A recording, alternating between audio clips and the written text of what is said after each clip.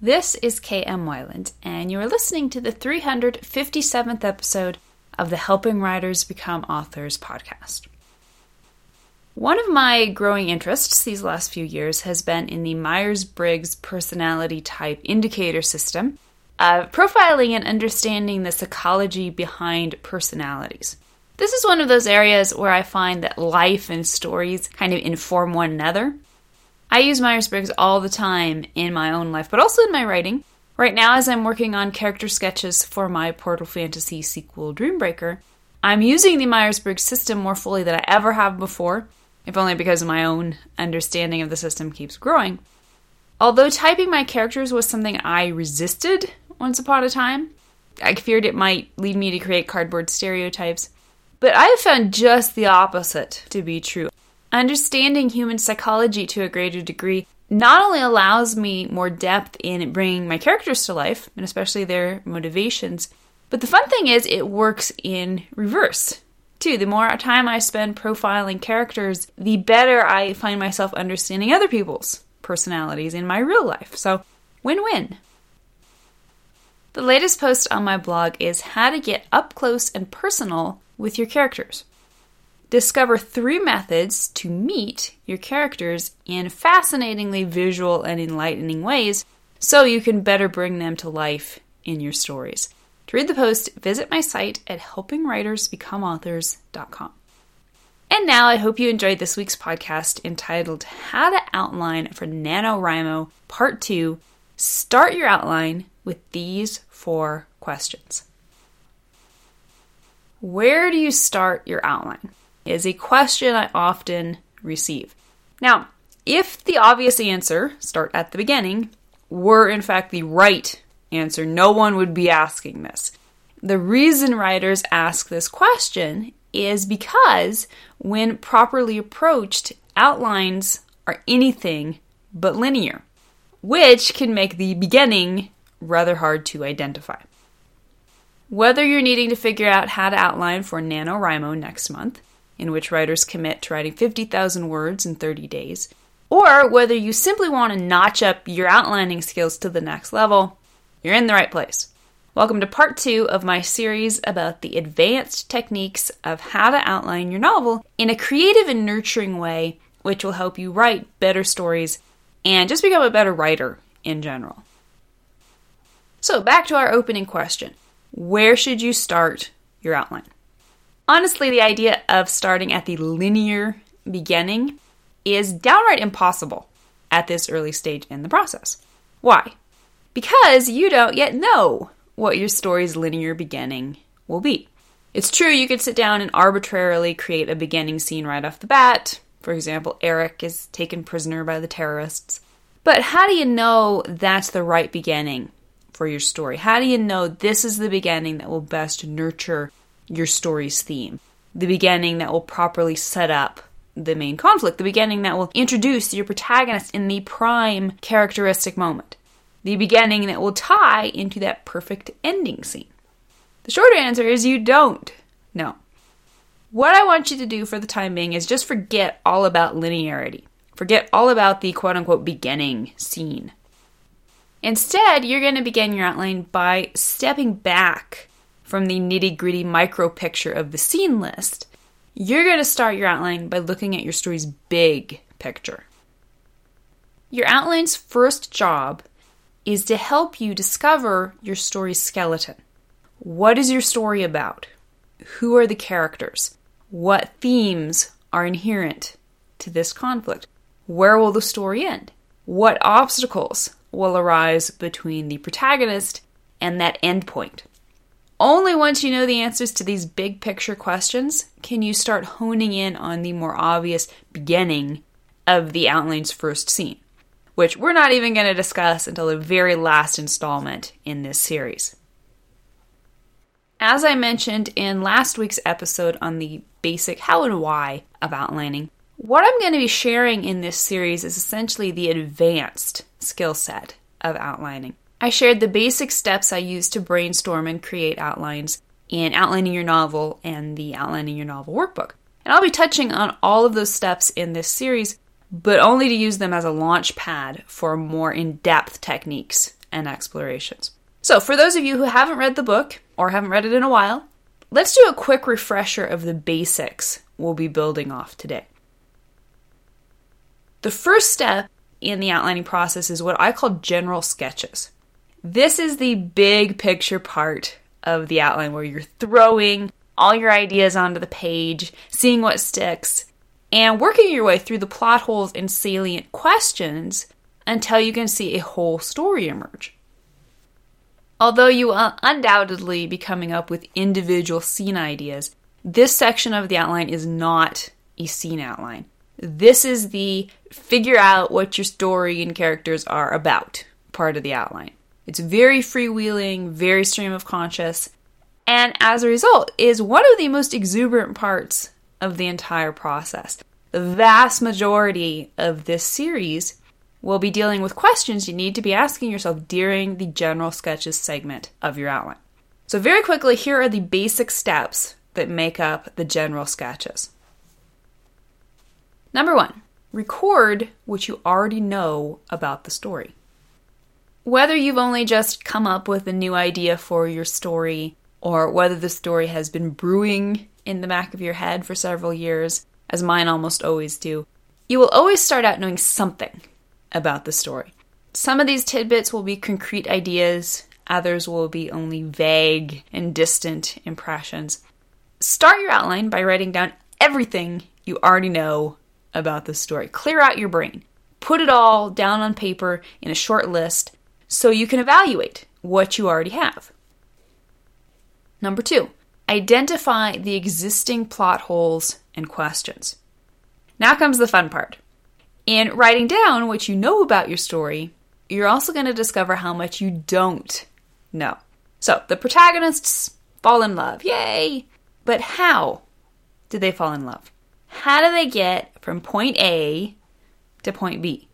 The female protagonist has a horrific facial scar that makes her live like a hermit. Interesting. But why? How did she get it? And how will she overcome her shame and re-enter the world? These are all questions you may be prompted to ask. So start asking and let your imagination run riot in coming up with delicious possibilities. Number 3, ask the 3 important what questions. To help yourself think outside the box in finding the right answers for your story, you're going to use the following 3 what questions to guide you in looking at things from a different angle. Number 1, what if? Number 2, what is expected? And number 3, what is unexpected? You'll use these 3 techniques over and over throughout the entire process of the general sketches until you have satisfactorily filled in all your story's blanks. As you explore the exciting terra incognita of your story's general sketches, you will also be asking yourself many smaller, more specific questions to help you narrow the focus of your story and find the perfect perspective and themes to bring it to life in a cohesive and powerful narrative. Start by asking yourself these 4 questions in order to discover the big picture skeleton of your story. Question number 1. What general conflict does your premise provide? Once you understand enough about your story to write its premise sentence, take a step back and examine the ramifications of that premise. What main conflict is at the heart of this premise? Now remember, a premise sentence presents all the vital parts of your story in one solid punch of a sentence or 2. My premise sentence for my dieselpunk/historical novel Storming ran like this. After an eccentric woman falls out of the sky onto his biplane, that's the story's situation, an irresponsible barnstormer, that's the protagonist, must help her, that's his objective, prevent a pirate dirigible with a weather machine, that's the opponent, from wreaking havoc, that's the conflict, on the Nebraska hometown he fled 9 years ago. So even when this was all I knew about the story, I knew what the general shape of the main conflict would be. A biplane pilot taking on sky pirates. That was the conflict the story had to convey, and that's the conflict I needed to create in the outline. Understanding your story's inherent conflict is the first kernel of information you need to start digging your way into the heart of that story. You must find the primary conflict before you can answer any other important questions about your story. Question number 2. Who or what is your story's antagonistic force? Once you've discovered your story's main conflict, your next step is a surprisingly non-intuitive one. Find your antagonist. As I talked about in a recent episode on this subject, this question and its early placement in the outlining process was a groundbreaking change in my approach to storytelling. Like most authors, I've started every single outline I've ever written, up until the one I'm currently writing for my Portal Fantasy sequel Dreambreaker, with the protagonist. Why not, right? Your protagonist is a completely obvious entry point to your story. But, as I realized just this year, when you start with your protagonist and his goals, the antagonistic force too often becomes an afterthought. As a result, the conflict between the protagonist and antagonist becomes fragmented and does not drive the plot in a cohesive, integral way. With this latest outline, I started by exploring the antagonistic forces in my story. What did they want? Once I knew that, I could see more clearly how, where, and why my protagonist would run afoul of them. Specifically, I considered 5 different levels of antagonistic forces, not all of which need to appear in every story, and the various levels of stakes they might create. Number 1, global stakes. Number 2, international stakes. Number 3, national stakes. Number 4, public stakes. And number 5, personal stakes. I identified/created unique antagonists for each category, and then took a closer look at them. Specifically, you want to ask yourself, 1, what does each of your antagonists want? What is his goal? 2, why does your protagonist want this? What is his motive? And 3, how will he go about obtaining his goal? What is his plan? So take your time exploring your antagonists. You may be eager to get to the good stuff, aka your protagonist, right away, but your antagonists will provide the foundation for your entire story. The stronger your understanding of the antagonistic forces that oppose your protagonist, the more adeptly you will be able to craft a conflict that creates the most meaningful, realistic, and symbolically rich journey for your protagonist. Question number 3. What are your protagonist's goals and motivations? Once you've completed your discovery of your antagonistic force, you're now ready to devote your attention to the character you really care about, your protagonist. Because you started this part of the outline with your premise sentence, and because you now understand what your antagonists are all about, independent of their impending relationship to your protagonist, you will already have at least a sense of who your protagonist is and what he wants. Now, it's time to dig deeper and find the single most important aspect of your protagonist's role within the plot, his goal, and the motivation that drives it. So, here's a surprising revelation. It's actually shockingly easy to toss a charming protagonist into the midst of a hellish conflict without giving him a solid story goal.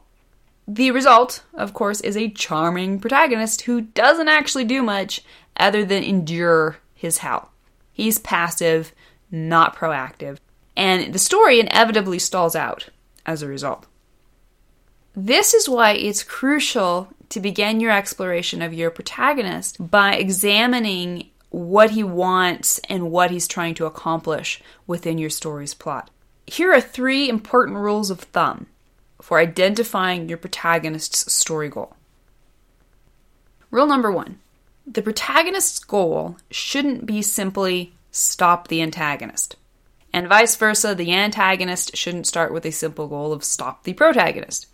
Rather, they both need to have decidedly specific and personal goals. When these goals end up intersecting at the first plot point, then the protagonist and antagonist become obstacles to one another's goals, and the games begin. But that's never how the story starts. Let's say your evil antagonist wants to take over the planet. Your protagonist will eventually be committed to stopping him, but not at first.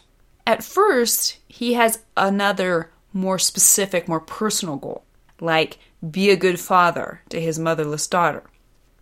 Only when the antagonist and his plans for world dominion get in the way of that personal goal will the protagonist move up the conflict ladder into direct opposition to the antagonist. This personal goal will provide the backbone for the conflict, the theme, and the character himself. Without this personal goal, you lose all of that. Rule number 2. The protagonist should have selfish reasons for desiring his goal. Saving the planet just because that's the nice thing to do? Sorry, not the stuff of great stories or great character development. Even if you're writing the consummate hero, look deeper. Find the beating heart of the person inside the persona. What are his deeply personal, painful, perhaps even downright wrong reasons for his choices? This question is amazing at opening up all kinds of juicy possibilities for your character's motivation. Particularly if he's driven by the wrong reason, he becomes vastly more interesting and vastly more open to deeper character arcs. Rule number 3. The protagonist's desire should be inherently related to the thematic question at the heart of his character arc. Character arc and theme both hinge on the inner conflict between a lie and a truth, something the character thinks he wants in opposition to what he really needs. This is always the true story you're telling, which will then be manifested and proven through the visual metaphor of the story's outer conflict. In next week's episode, we're going to talk more about this and its critical balancing act within your story. For now, suffice it that your protagonist's desire, goal, and motive will only work within your story if they are first inherent to his inner struggle. And question number 4, what secrets are your characters hiding? Once you have a handle on your overall conflict and your antagonists' and protagonists' goals within that conflict, your final preliminary step in completing your story's skeleton is to step back and take a look at every single character you already know will exist within the story. Look at each character and ask, what are they hiding? Secrets are the life's blood of fiction. They provide the hooks that keep readers reading, the reveals that create plot beats and turning points, and the catalysts for character growth, both personally and within relationships. Some of your story's secrets you will discover organically as you finish plotting your outline and, again, as you are writing your first draft. But secrets are far too important an aspect of your story to leave entirely up to your subconscious. So take this opportunity to examine the obvious secrets your characters present right now. Some of these secrets will be obvious, some will be things you'll brainstorm on the spot, and perhaps most importantly, some of them will be things you wouldn't have otherwise thought to have your characters keep secret. Look for anything and everything you might be able to use later on in your story to create suspense and turning points. For now, all you have to do is make a list of each character's potential secrets. You can then refer to this list throughout the rest of the outlining process as a shortcut to creating reveals, both large and small. When approaching the outlining process as a period of discovery, success is found in using the right questions to guide that discovery. Using these 4 important questions in your early general sketches will allow you to build a solid and complete skeleton for your story, upon which you can then begin layering all the other important parts. So stay tuned. Next week, we're going to talk about how to build your story's heart via your theme and character arcs. Thank you for listening to the Wordplay Podcast. To read a transcript of this episode, you can visit my website at helpingwritersbecomeauthors.com. And be sure to check back again next week.